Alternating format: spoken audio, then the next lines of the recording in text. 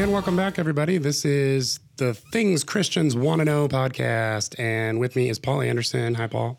Good day to you, Nate. And I am Nate Johnstone, and it is good to be back. And we are going to continue our discussion on the demonic.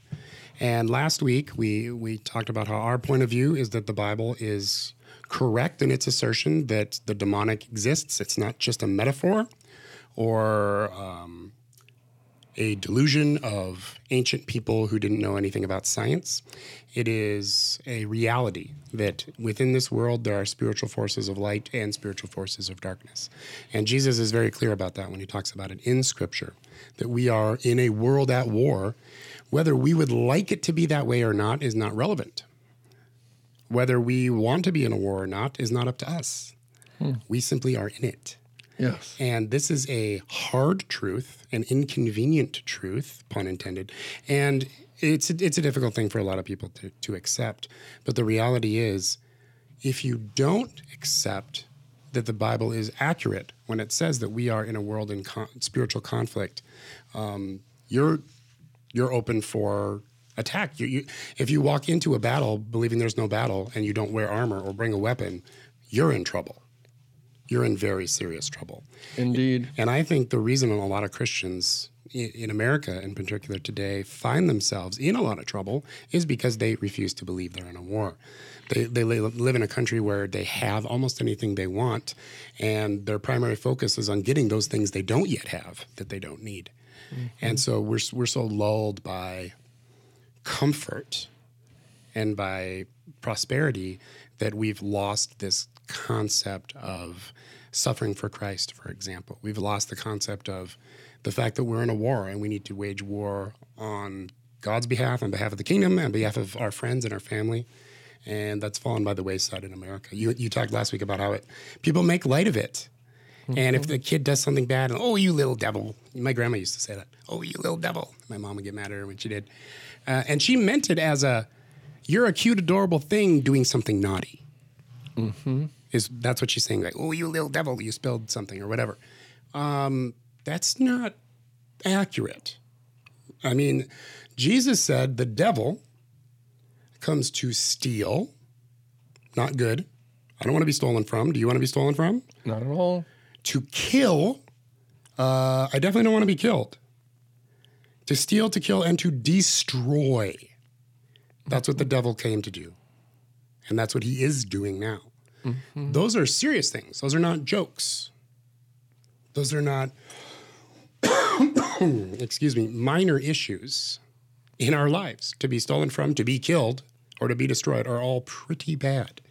We need to be aware of these things and not be ignorant, which is what the Bible says. Again, we are not ignorant of the enemy's schemes, Paul says. Mm-hmm. The enemy's methodologies, okay? We have a real enemy. He is an actual personal being who's evil, and he wants to steal, kill, and destroy.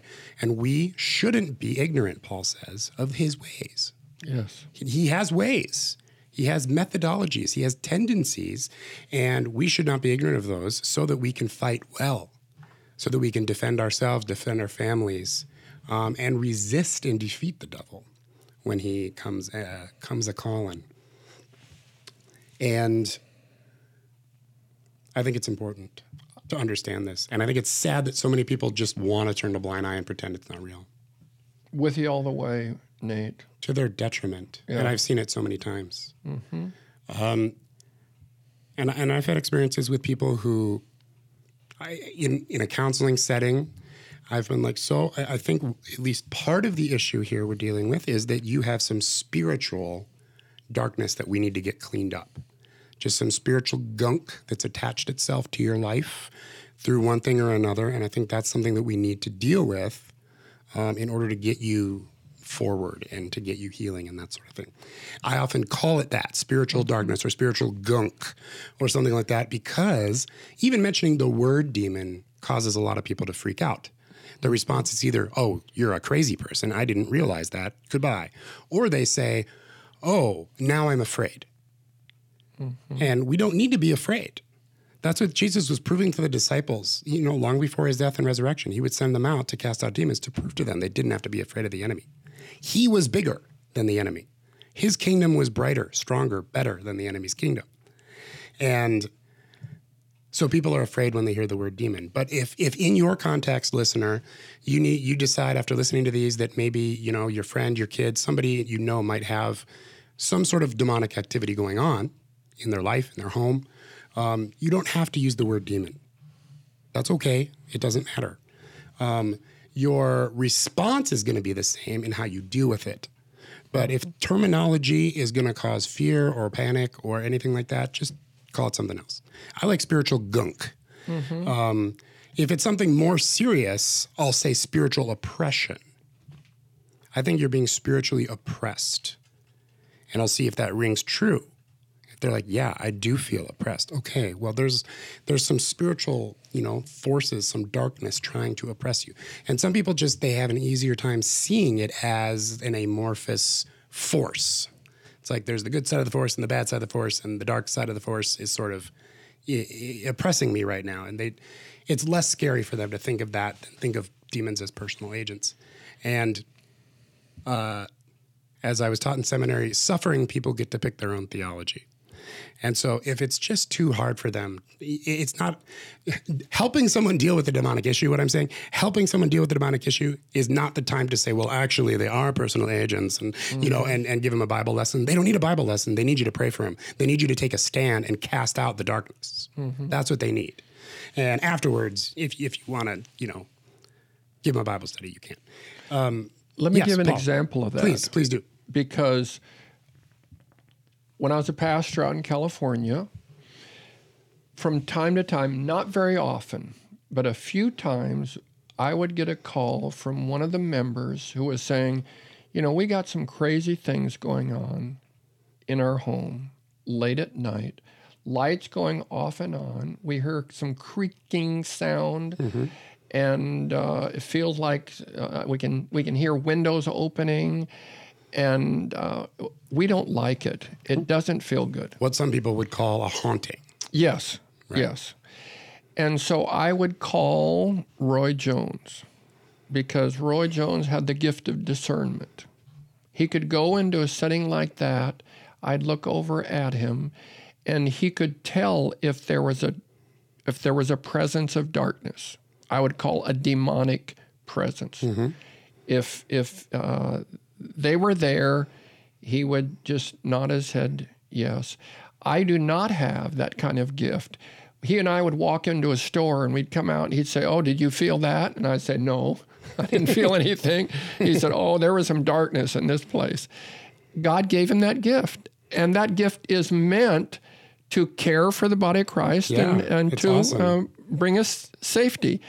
And so they knew there was something of darkness. We didn't say, well, we know there are demons there, but we said there's sounds like there may be a presence. So we'd go over, I'd look over at Roy, and Roy would confirm, yes, indeed, there is something going on here. And so I would anoint the doorposts all around the house. And by anoint, just for those who aren't sure what you mean by that. Yeah, I'd take oil. And I'd olive oil or something like that. Yeah, and just make the sign of the cross. And as I did, I would pray that the powers of darkness be gone. Demons that are present be gone in Jesus' name. Jesus gave authority to disciples to do it, and he gives us the same authority to cast out demons. So pretty simple methodology. Anointing with oil is a practice that goes back to the Old Testament. And it's something that happens in the New Testament as well. And we see it in James and we see it in other places. And so that is a pretty common practice in the church across denominations, is anointing with oil for the sick and for anointing with oil when dealing with cleansing of spiritual darkness. Yes, and it worked every time. We did it in our home when we moved in, and we did it in our home again recently this summer when we felt like, I wouldn't go as far as to say that there was a spiritual presence of darkness in our home, but it wasn't as bright as it had been. Let me put it that way. Does that make sense? It does. We have tons of people in and out of our house. We hosted a lot of people over the past year, and I'm not blaming anyone or saying anything like that, but, Like Jesus said, you don't have need for me to wash your whole body, but I do need to clean your feet because your feet are dirty. And walking through this world, sometimes our feet get dirty and we just need to clean them off. And that's part of what deliverance ministry is. And so I had my family come and pray at my house, and we did exactly what you said. We anointed doorposts and things with just olive oil, nothing fancy. Doesn't have to smell like frankincense and myrrh or anything, magical like that. It's just olive oil, which is what they used in the Bible. And we prayed against anything that was there. We cast anything out that might have been there, and then we listened to the Holy Spirit to see if he would tell us anything specific. And my gift of discerning of spirits isn't very strong either. But I had people praying with me who were much stronger. And so they would get a word of knowledge or a discernment bit. And then we'd pray about something specific to get rid of that specific thing. And it made a difference. Yeah. We could feel it even at the time. Well, we never got called back to those houses, never again, because it was sealed and we said, get out and stay out and don't come back. And demons don't have a will of their own. They're obeying the powers of darkness. And if the power of light is greater, which it is, Satan is not omniscient. He's not omnipresent. He can't read our mind like cannot. People think he can. Nope. He can't. So he is limited. But he knows this. He knows that his time is short, and he's panicking. Yep.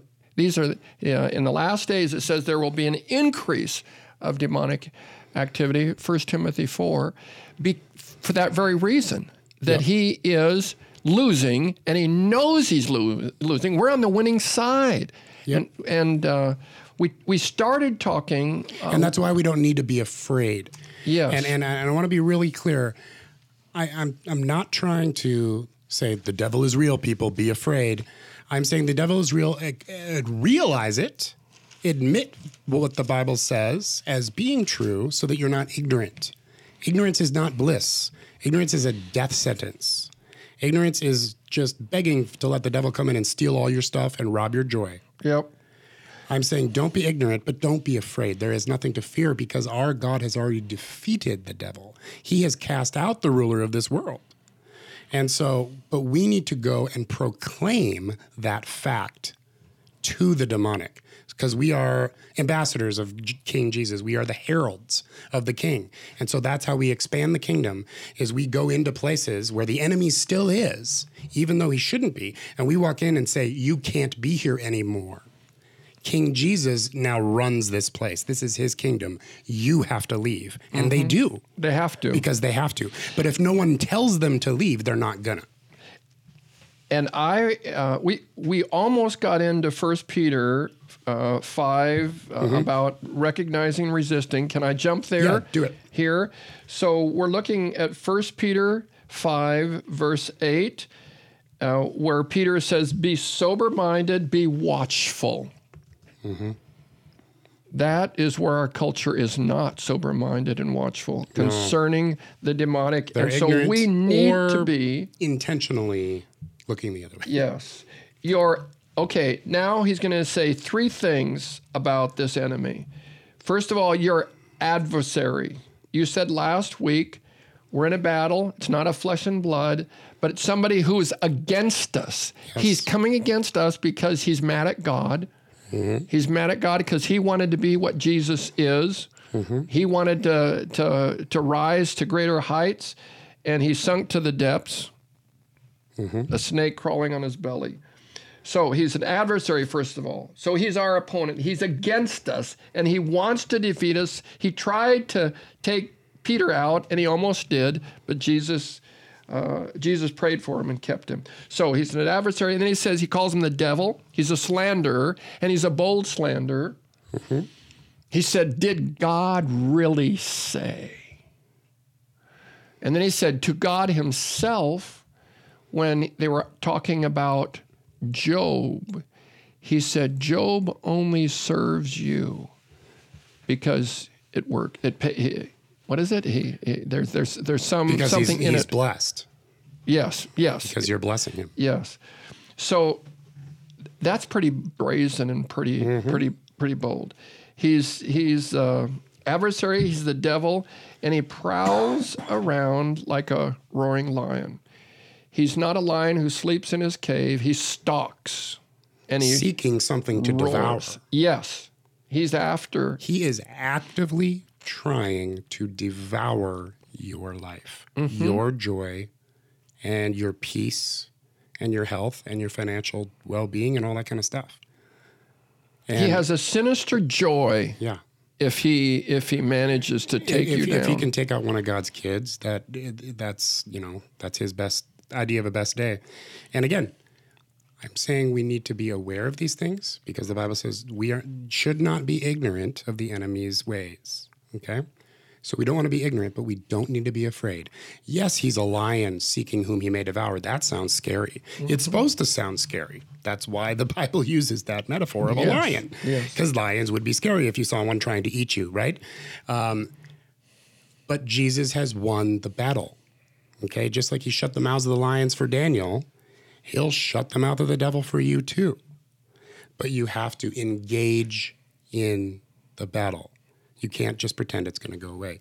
If you close your eyes at the roaring lion and pretend he's not there, you might be the one that gets devoured. We saw a lion in Tanzania, 20 yards from our tent. We were in a Jeep, and we couldn't come any closer. They said, you don't mess with lions, of course. Yeah. We knew that, so we kept our distance. Better in the Jeep than in the tent when you see the lion. Yes. So recognize he's an adversary, he's a devil, he's a slanderer, and he is a lion. Then we go to the next point, resist. So it says in verse 19, resist him, firm in your faith, knowing that the same kinds of suffering are being experienced by your brotherhood throughout the world. So recognize him, we resist him. We come against him. We stand, like Paul says. That's his word for resistance. And it's very important that you don't read the word resist and think ignore. Because I think a lot of people, they hear resist the devil and he'll flee from you. And for some reason, they think pay no attention to the devil and he'll flee from you. Ignore him. Just don't listen to him. Pretend he's not there. And he'll eventually get bored and leave. And that's not what it says. Resist means to fight against in battle. That's what the word actually means, to stand against in battle. It means fight off. Fight off the devil. And when you do that, when you make a stand, he will leave. But we have to make a stand. If we don't resist the devil, if we don't make that stand, then he's not going to go away. Why would he? We heard that in the song as kids. Submit to God, resist the devil, and he will flee from you. Submit to God, resist the devil, and he will flee from you. So the resistance is taking a stand in order that he goes. We don't go. We take our stand, and we're not moving.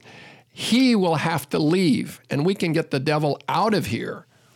And again, that is not in our own power. That's because of Jesus Christ. We simply tell him who Jesus is and tell him he has to go because of Jesus. It's not because of us. The devil's not going to leave because of us. Yes. He's not afraid of Nate. Okay? He's afraid of Jesus in me, though. Big time. Big time he is. And he knows that the Jesus in me is going to come out if he comes near. Because I'm going to let him out. I'm going to let Jesus out right at the devil's face. And he knows that. Because I've done it a lot. And this isn't a big part of my ministry, by the way. I don't deal with the demonic all the time or anything like that. But it does happen sometimes. And it's something that we need to be aware of so that we can deal with it, so that we can do these R's. Is there a third R? Resist is the biggest one to me personally, because I think that's where a lot of people fail. Yes. I think a lot of people, they believe everything we've said so far. But when it comes to resist the devil on their own, it's like, how about I just pretend it's not there? Or how about I'm just going to trust in God? I've heard that before.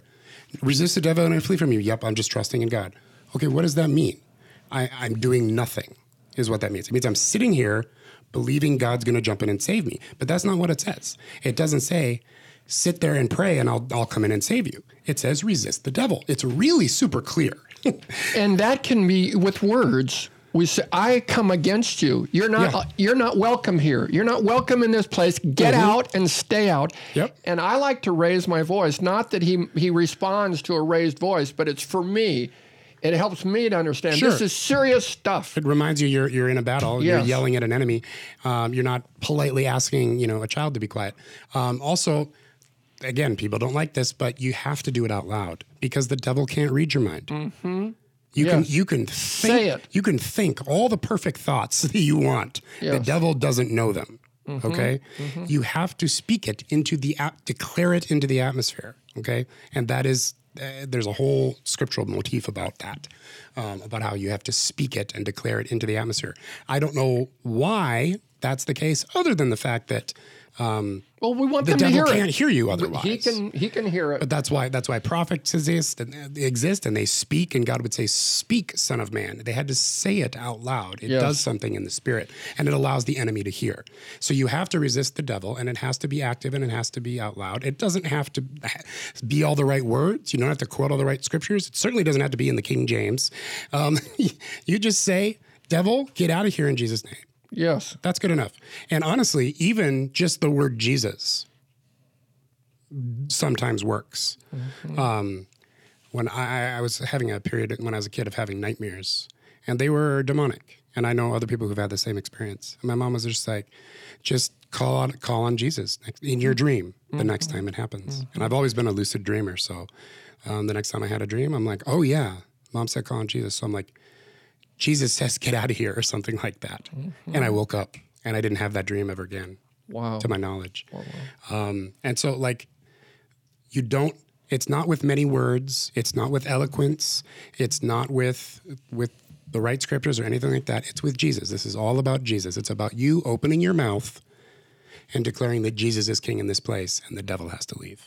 And that's all there is to it. I do not raise my voice when I'm dealing with the demonic when there are people around. Yes, thank you for clarifying that. That is a very good point. And Dave Heinrich, when we were in another country, and he was asked to go after some demons, they were yelling, and he went to them, and he quieted things down. He talked to the person.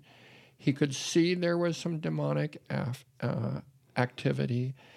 And then he simply spoke with authority. And he said, in Jesus' name, get out, stay out, don't come back.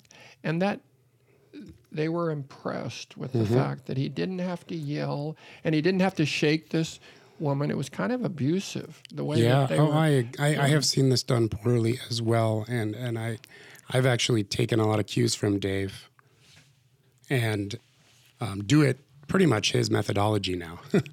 And so I do it very gently. And I mean, oftentimes I'm almost whispering because they don't need to hear the volume of your voice. No. Again, when I'm by myself doing spiritual warfare kind of prayer, I tend to yell, and because I'm trying to psych myself up and get keep focused. It helps me focus sometimes because believe it or not, I have a hard time focusing in prayer. I get very distracted very easily. And so things like walking around or marching or shaking my fist and sometimes raising my voice, that helps me focus because I am weak and I have a hard time focusing without it. But when it comes to people, someone with a quote unquote spiritual yuckiness in their life, you have to be gentle, very, very gentle. They don't need to be commanded out in the sense of by force of your will. It has nothing to do with your will.